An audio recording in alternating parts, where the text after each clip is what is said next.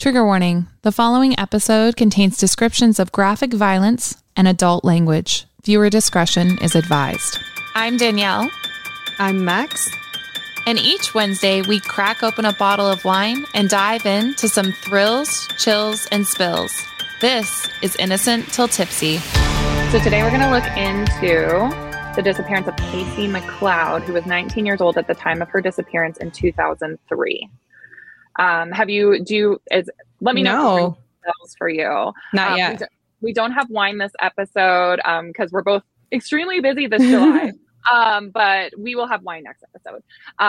So Kaysi was the only child of Lori and Rob McLeod, who had separated when she was just 4 years old. And for a chapter in high school after squabbles with her mother, she had lived with her aunt in Arizona. After high school, Kaysi had gotten mixed up into drugs and meth after one of her roommates had introduced her to these like extremely hard substances. Yeah. So that's really a lot. That's like a lot. Jumping in the deep end. Yeah. But at the time of her disappearance, she'd seemed to turn her life around. She had things in order. She was actually working at Subway. She'd cleaned up her act and she was living with her mother at home. And her mom's boyfriend, Scott. But one day, Scott found drugs in Kaysi's room and showed them to her mother. And as you can imagine, this did not go over well. Yeah. Yeah. So Lori doesn't want drugs in her home. Can't blame her for that. And Kaysi insisted that the drugs weren't hers, though. Well, but yeah. I'm sure Lori had heard that before. So she left the house that day. Scott actually put her up in a motel in the meantime so that both ladies could kind of just take a break, take a chiller, reset until Lori was ready to have a clean Kaysi back in her house again. But one day in August, Kaysi wouldn't return back to the motel room that Scott had set her up in. Ooh, that's sad. And it's hard because we'll get into how it just wasn't taken seriously at all, like her disappearance, because this was not the first time Kaysi had disappeared. So Scott had met Lori in January of 2003 at a poker table at the Lodge Casino in Black Hawk, which is just north of Denver, Colorado. Do you know where I'm talking about? Because I'm familiar with Denver, but I don't know Black Hawk. But yeah, that's quite the place where you like meet someone at the blackjack table. So Lori noticed right away how caring Scott was. He'd actually wheeled his mother, who was wheelchair bound, up to the table because she has an MS, made sure she was like all set up, ready to gamble, Mm-hmm. So they get talking and one of her friends is like, oh my God, just give Scott your number already. Like he's obviously swept off like his feet, right? Then Lori made a joke that I actually make often when I meet someone new. She's like, you're not a criminal, are you? And oh my God. Scott's like, I'm not a criminal, but I work for the FBI. So like, I can promise I'm not a criminal. I work for the FBI. So she really like got a good one, especially with considering when her daughter goes missing, because Scott would actually help quite a bit with that. So he really does work for the FBI? Yeah. Okay. I was like, that's what a criminal would say. So the local police weren't helpful at all, unfortunately, when Kaysi went missing, because she was an adult at the time, not her first time running away. And she'd also been mixed up in the drug scene. So they were like, she will come home. Don't worry. That nonsense. The usual. Mm-hmm. They couldn't file a missing person report because she's an adult. So if she wants to run away, she's more than welcome to run away. 19. 19. Mm-hmm. Yeah. Yep. So an adult, but like legally, but still clearly needing guidance and accountability and stuff. Sure. Yeah. So Scott had told Lori not to worry. He had all of his FBI friends on the lookout for any information on her, including they were watching her banking cards, on her social as well. So if she took a job anywhere, Scott would be the first to know, right? And Scott actually told Lori it would be helpful if they got married in order for him to be able to see more of Kaysi's information and be able to help out more with looking for her. So they took a trip to Las Vegas, where they were married, and then they went on a honeymoon camping trip in Kremlin, Colorado area at the Root National Forest shortly thereafter. And the newly married couple began a cattle farm with Scott's two young sons in 2004. So it's kind of a blended family, I guess you could say. Mm-hmm. Now, for obvious reasons, Scott and Lori's first year of marriage was under a lot of strain. Yeah. That's some strange circumstances to like throw yourself into. a marriage. Yeah. So, like, not only had Kaysi disappeared, Scott traveled an awful lot for work. And in fact, at the time of Kaysi's disappearance, Scott told Lori about a similar case he'd been working on, the disappearance of 25-year-old Jennifer Markham. Obvious reasons he couldn't tell his wife everything about that case. But under the stress of it all, she kind of began to suspect he was having an affair. Ugh. Yeah. So tragically, though, in the summer of 2004, one of Scott's children, 10-year-old Justin, had an accident on the farm when one of the gates, I think it's a storm gate, fell on him. So Scott runs up to the house. He's got Justin in his arms, and he yells at Lori that he's heading to the hospital because this fell on his son, obviously, and child's passed out, right?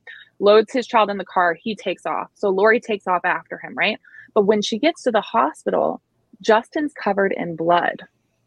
He wasn't covered in blood earlier. What? That's weird. Yeah. So when Lori asked about it, Scott told her that Justin went to open the car window on the highway when they were at 60 miles per hour, and the car door had fallen open on him, and he'd rolled out of the car. They're on the way to the hospital, and he falls out of the car, and she's like behind them. That does not compute. That does not make sense at all. No. Now, shortly after this, Scott's Uncle Terry came to stay with the family to help. Now, Lori didn't like him. Terry gave her the creeps, and I don't know how he was supposed to be much of a help because he brought along his entire life with him, including a suitcase full of cash, which is pretty weird to me. He packs it up. Just packs it up. He brought all of his dogs with him. I think he had 2 dogs. He also brought an alcohol addiction that would often leave him walking around their house naked. Oh my God. I'd be like, no, you're not staying here. It's the weird thing. How is that helping? He came to help. He sounds like a load of problems. Yeah. But here's the thing. So one day Lori comes home. She finds all of her furniture has been moved around and the couch is outside by the pool area. And she goes out and asks Scott what's going on. And he says, well, one of Terry's dogs threw up. So he's out here cleaning, but not to worry. Terry won the lottery. And he's run away to Mexico with a stripper. So they won't have to deal with Terry anymore. He just happened to win the lottery today and he ran away with the stripper today. Mm-hmm. And what the hell kind of dog throws up that you have to take the whole couch outside? Like Sasha has a Great Dane. Like pretty sure you don't have to take the couch outside. Yeah. And Lori even told Scott, she said, that doesn't look like a vomit stain to me. I don't know what it looked like, but she said, that doesn't look like a vomit stain to me. Let me guess, it's blood.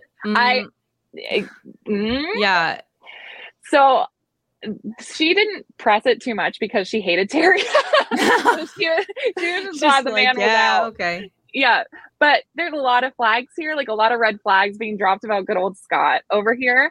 And since they'd gotten married, these red flags had seemed to stick out more to Lori. So like after they moved in together, Lori had started to see a really hateful side of him. He seemed to enjoy killing the prairie dogs that were found on the property. As he focused in on one, he would say, "This is my mom." What? And then shoot it. Wow. I get that prairie dogs are a pain, but like that's bizarre. That is so strange. Yeah. And then "This is my brother." And then "Your turn, Dad," as he's shooting these prairie dogs. That's no. So, serial killer alert, torturing animals. So one day Lori says, "Please tell me one of those prairie dogs doesn't have my face on it." And he said, "I wouldn't shoot you. No, I do something really special for you." No, what a creep. Oh God. And he works for the FBI? Yeah. Oh no, I'm sorry. Oh God.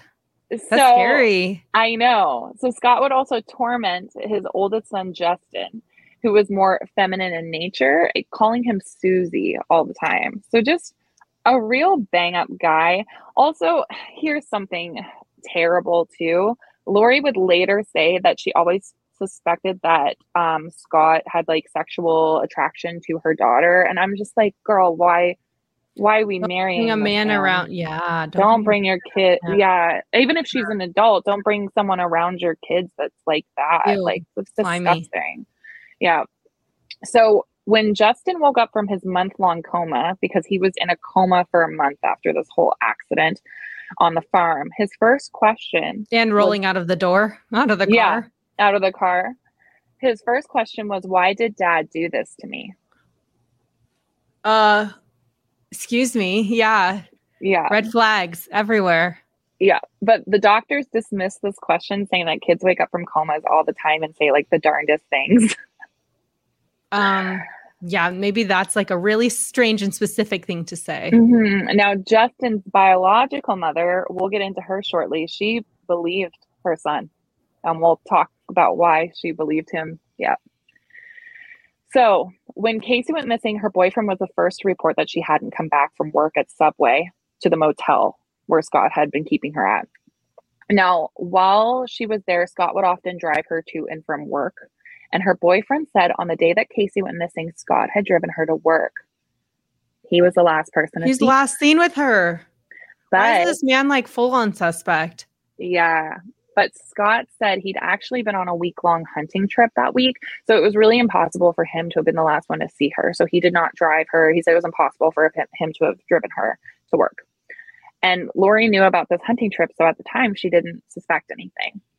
Now, you know, and what's weird too, and I didn't even put this in my notes, but at one point in time, halfway through, I think the first year that Kaysi was missing, because she was missing for several years, a necklace would be found on Kaysi's doorknob and money would be found stolen from her room. And so Scott had said she must have come home at one point. She didn't? But what girl leaves a necklace on a doorknob? Like, that would not be where I would leave my stuff. Like a necklace on a doorknob.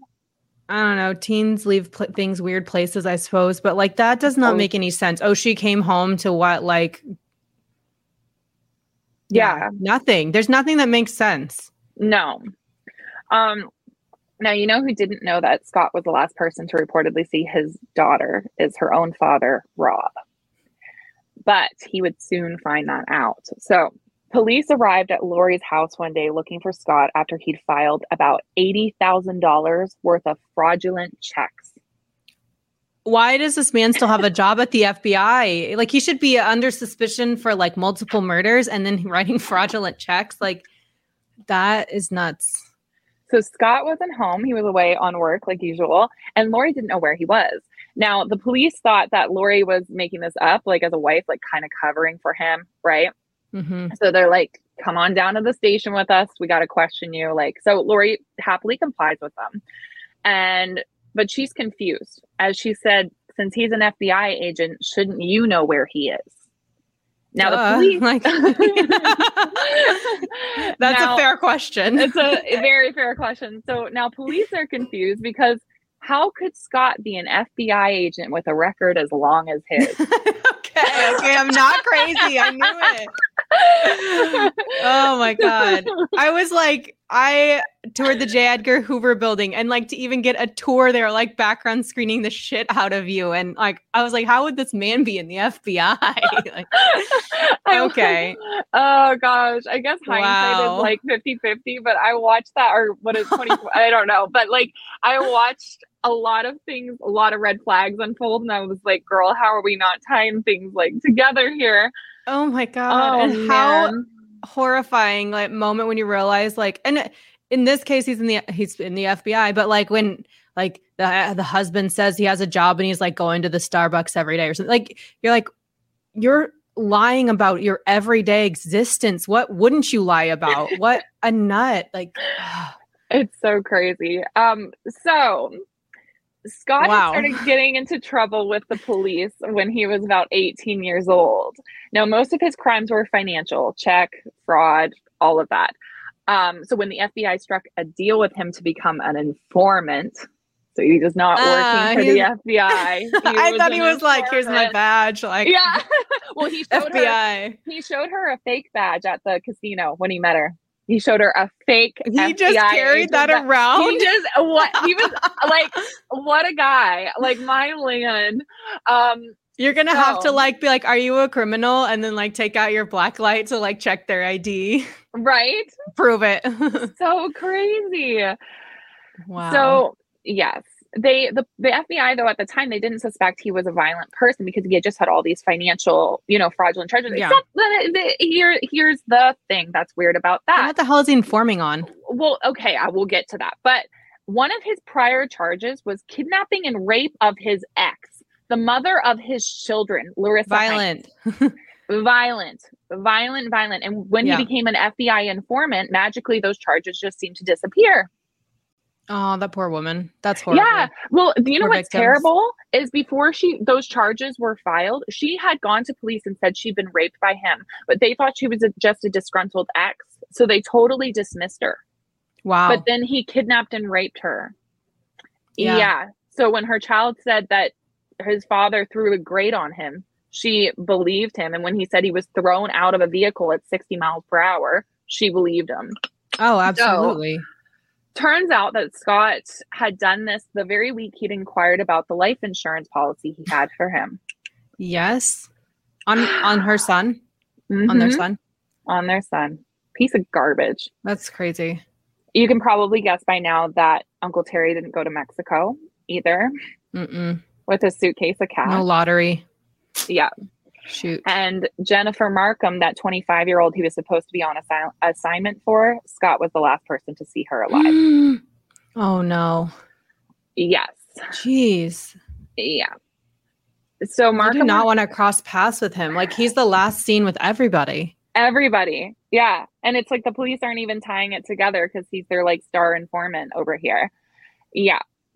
So Jennifer Markham went missing on or around February 17th, 2003.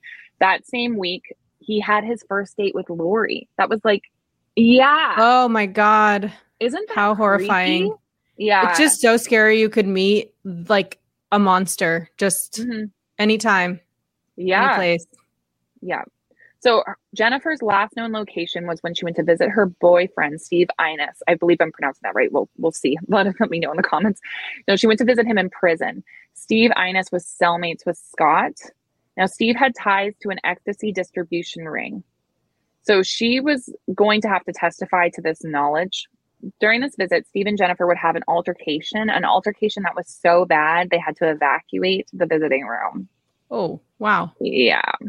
And that was the last time that Jennifer Markham was seen until Scott opened his mouth. So, wow. Yeah. No one knew she was missing until the informant let them know. Her car was found at the airport. So the informant is Scott. So her car was found at the airport. The Markhams were terribly concerned about where their daughter was. But like Kaysi, she's an adult. So there didn't seem to be any foul play involved at the time that she had just vanished from their lives because they didn't know her car had been found and all of that until later. So it was pretty much dismissed and they couldn't file a missing person report. The Markhams would also say that they felt their daughter was seen as less than by the police due to her chosen line of work as an exotic dancer. Oh yeah, they definitely we talked about that before. Yep. So desperate for information, and in 2006, 3 years after her disappearance, they went to see if she was in the prison system. So the Markhams go to see if she's made it into the prison system somehow, but to no avail. However, the very next day, the FBI would contact them to let them know they've been investigating their daughter's disappearance for the last 3 years. Now, they told them that they had a high-powered informant on the case, known as Joe Snitch. Scott. Joe Snitch. Yeah. So and he was the self-proclaimed, the FBI were aware, he was the self-proclaimed last person to see her alive. So the FBI set up a meeting between them and Scott. Why would they do that? Why would an investigator the parents? Talk to Scott? Yes. Isn't Why? that wrong? That's horrible. Yeah. It's horrible. The last seen person should still be on a suspect list somewhere. Like, you should not be talking to the parents of a victim. That's insane. Yes. Yuck. So they meet up with Scott and he says he can actually lead them to where Jennifer's body is if they want to follow him into the woods. And her father is like, no way in Dude, hell. I want to be the last scene with you too. Yeah, that's it. He's like, if he knows where my daughter is, then he knows that she's dead. Like he did it, like, so like, no. I'm not going with him. And then he also offered to reenact what had happened to Jennifer to her mother. And why wasn't this like being recorded with a police officer or something? Like, well, there is recorded conversations between the Markhams and between Scott. okay.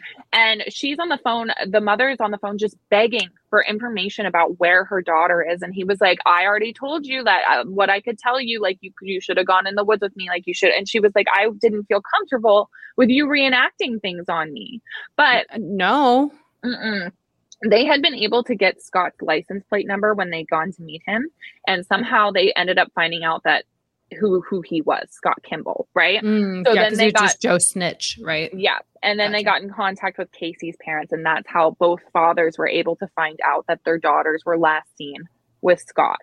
My God, it's so nuts that these are the best investigators on this case, the dads. Like, yeah. Wow. But by this time, the FBI were still not aware of Scott's whereabouts. Wow. Okay. So they were able to get his new cell phone number from Lori, and were able to trace him to where he'd been living with his girlfriend that Lori suspected he'd had all along. Like, so classy. What a guy. Keep up with his lies? I don't know how you keep up with your lies like that. He just lies on top of lies. He doesn't even remember his lies. Oh, man. So Kimball's noticed one day that an unmarked car was following him. So he turns up Nickelback's song Rockstar and speeds away. Oh my God. Like, you can't make it up. Like, that seems like a scene out of a movie. Yeah, right? You're like, so cheesy. So the chase went on until he ran out of gas, about 260 miles from where the chase had begun. How far? That's a long ass time. Miles. Yeah. Oh my God. By the time police, he had a full tank. Oh, ridiculous. By the time police captured him, he had it had been 3 hours like of them chasing him. And then for a brief moment, he thought he was gonna try to commit suicide. So he was on the phone with the investigator, like, I'm gonna kill myself. And they're like, Scott, come on. So they finally pull over. Yeah. Yeah. So once incarcerated, police began to search through Scott's computer. They found a photo of an unknown woman on Scott's computer. Like, oh my God, how many victims? Wow. Well, yeah. So Leanne Emery, they found out, was who this was. She was a girlfriend of one of the other gentlemen that he was in prison with. Now, he actually ratted this boyfriend out along with a lot of people to get that FBI informant deal because he said that they were planning a prison escape. However, Scott was actually the mastermind of that prison escape. So he did all of this. Yeah, of course. Like, wild. To secure a deal. Yep. Mm-hmm. Now, he told Leanne to call him Hannibal. He thinks he's Hannibal Lecter, this piece of shit. Ew. Yeah. No. And I love Dateline. I listened to their podcast on this, and they called him Hannibal for like a lot of the episode. And I was like, no, don't give him that credit. Like, no. So, because he's wearing it like a badge. Don't toot his horn for him. Yuck. He loves it. So Leanne was an exotic dancer. She'd gotten into a life a little bit like kind of over her head. She was caring for her ailing mother, trying to, get her life on the right track. And Scott had promised her boyfriend, along with her, that he was going to help her open up a coffee shop and everything else. So that's how he got in contact with her. And that's why they were working together. Leanne even told one of her friends, I believe it was in a message, she said, Hannibal is a very scary person if you're not on his good side. So I guess she'd seen, that the other side of Scott, right? Her car was found abandoned in Moab, Utah. And right before she disappeared, she had written bad checks and stolen thousands of dollars from her father's credit card. But we know that's Scott's MO. That's him. So she went missing in January of 2003, and that was the same week, I believe, that Scott met Lori, because they met in January, first date in February. Wow. So he's like back to back. So Scott is now, like in our timeline here that I'm talking about, in prison under check fraud, right? So not for these missing people, right? And he won't confess. He's under the suspicion of the disappearances of these people. So the feds are trying to get him to talk, and he won't. But a few months in, he asks a strange question. What if one of the girls disappeared in a federal forest land? Sure enough. Oh, it's going to be a federal crime. Sure enough, the week Kaysi disappeared, Scott had been in the grocery store in Walden, Colorado, near Root National Forest, where they had their honeymoon. Ew. He had taken Lori, I have Kaysi's chills. mother, on a honeymoon in the same forest he disposed of her daughter's body. Gross. Oh, what a sick person. I have So, chills. yeah, disgusting. Scott, as he said, he didn't kill, he wouldn't have shot Lori, but he planned something really special for her. Like, what a piece of junk. Yeah. So, he eventually, he's changed his story so many times. He's at points confessed to killing Terry and then to none of the women. He later said that he knew who killed them and helped dispose of the bodies. He claimed that he killed them, but he didn't act alone. Like, there's a lot of like different things that he says. Now, the FBI have a theory. They think that his motive for killing the women and his motive for killing the men are separate. So they think it's financial gain when it comes to killing the men, but they think it's sexual in nature when it comes to killing the women. They did cut a plea deal with him.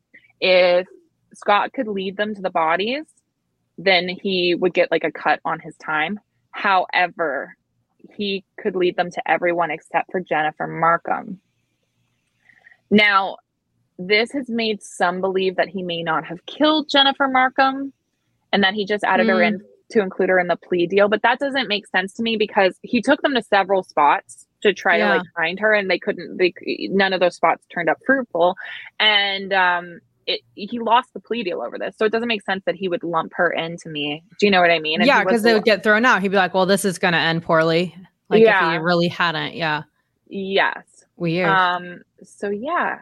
In 2011, Scott wrote a 147-page letter to his family admitting responsibility in the murders. Kind of. He admitted to killing Kaysi, but said it was an accident, that she overdosed on drugs and alcohol that he gave her. He said he had killed Jennifer by causing her to overdose on heroin, and that he had shot Leanne while she was trying to escape from him. No, these are all like half truths. Yeah. So the FBI currently believe that Scott is involved in the disappearance of at least 20 other people. Yeah, because everyone that he's around, he's the last one seen. Yeah. They're seen with, yeah. Yeah, it's wild. He's also suspected, a lot of people believe that he's involved with the West Mesa murders. So in 2009, a woman walking her dog through Albuquerque, New Mexico's West Mesa, stumbled on a human bone. I've heard of this one. Yes. The discovery led to a massive burial pit that contained the remains of 9 women, 2 teenage girls, and 1 unborn child. All of the victims disappeared between 2003 and 2004. That's the same years that Scott was active, and he was active in that area. He said he traveled to Albuquerque sometimes on business. And do they sorry, did you say they're unidentified remains? Or they know no, they're known. The victims are known. And when he was arrested, the murders stopped. Yeah. So like it Yikes. does, very like And his victims are all sort of similar background-ish. So I wonder if that's aligns. Obviously, if he suspected, they probably do. So yeah. So he was sentenced to 70 years in prison, so he's not getting out. However, Scott has said that he needs to be released because there's nothing to worry about when it comes to him. He's now retired. He's retired from his life. Oh, he's retired? Okay. Yep. We're taking his word on things. So don't worry. He would never hurt anyone. So he should definitely be released. And he has also since tried to escape from prison. So no, this man has learned nothing. Yeah. His marriage to Lori was annulled, but don't worry, he remarried a woman that he has never met who's being held in the Kansas penitentiary for child abuse case. So God bless. Oh, wow. Yeah. Okay. Yeah. Now, unfortunately, in 2015, Lori was diagnosed with breast cancer. She was given 6 months to 2 years to live. Now, she is quoted as saying, I get to leave sooner to be with my kiddo. When I pass, my plan is to be cremated and they will open Kaysi's casket and my cremains will be placed there. We'll be in heaven together. Lori passed away actually in Canada, I saw. So she's since gone. I know. Wow, so sad. But yeah, that is the crazy case of Scott Lee Kimball.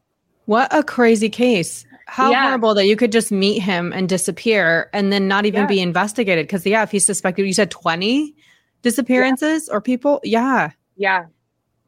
No one is normally the last one seen for anyone. That's very rare. If you're like usually the last one seen with someone, suspicious. Yeah, that's the person. No, I this whole case, it just got crazier and crazier. And when I read that he played Nickelback's Rockstar on Loud while zooming away from the God, he thinks he's so cool. What Works a guy. For the FBI. Oh, and he thinks he's Hannibal Lecter. Like, I was like, you're disgusting. So yeah. Why? Because he thought he was smart or like cunning. Yeah. Or, like, you know. He does look super unassuming when you see a photo of him. Like I would probably think he was like a very jovial guy.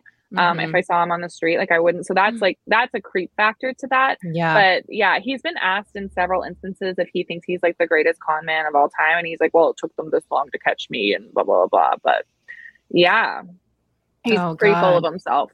So yeah, what a guy. Mm-hmm. Nope, hadn't heard that one. That's a new one. Me neither. This podcast is sponsored by BetterHelp. I know for myself, since transitioning to a working from home environment, the importance of taking care of your own mental health. BetterHelp will assess your needs and match you with your own licensed professional therapist. You'll be matched with a therapist in under 48 hours.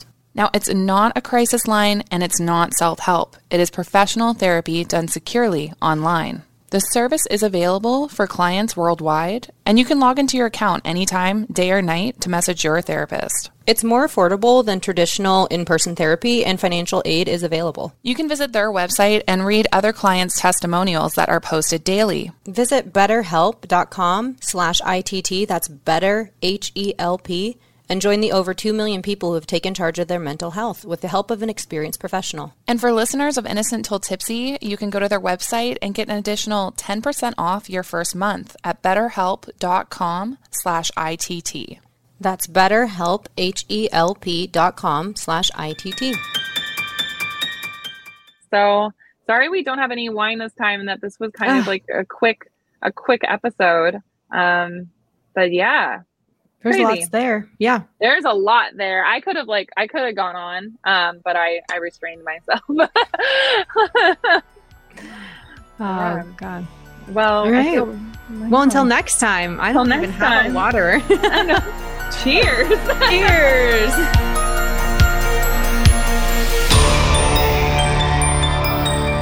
A Huda Media Production.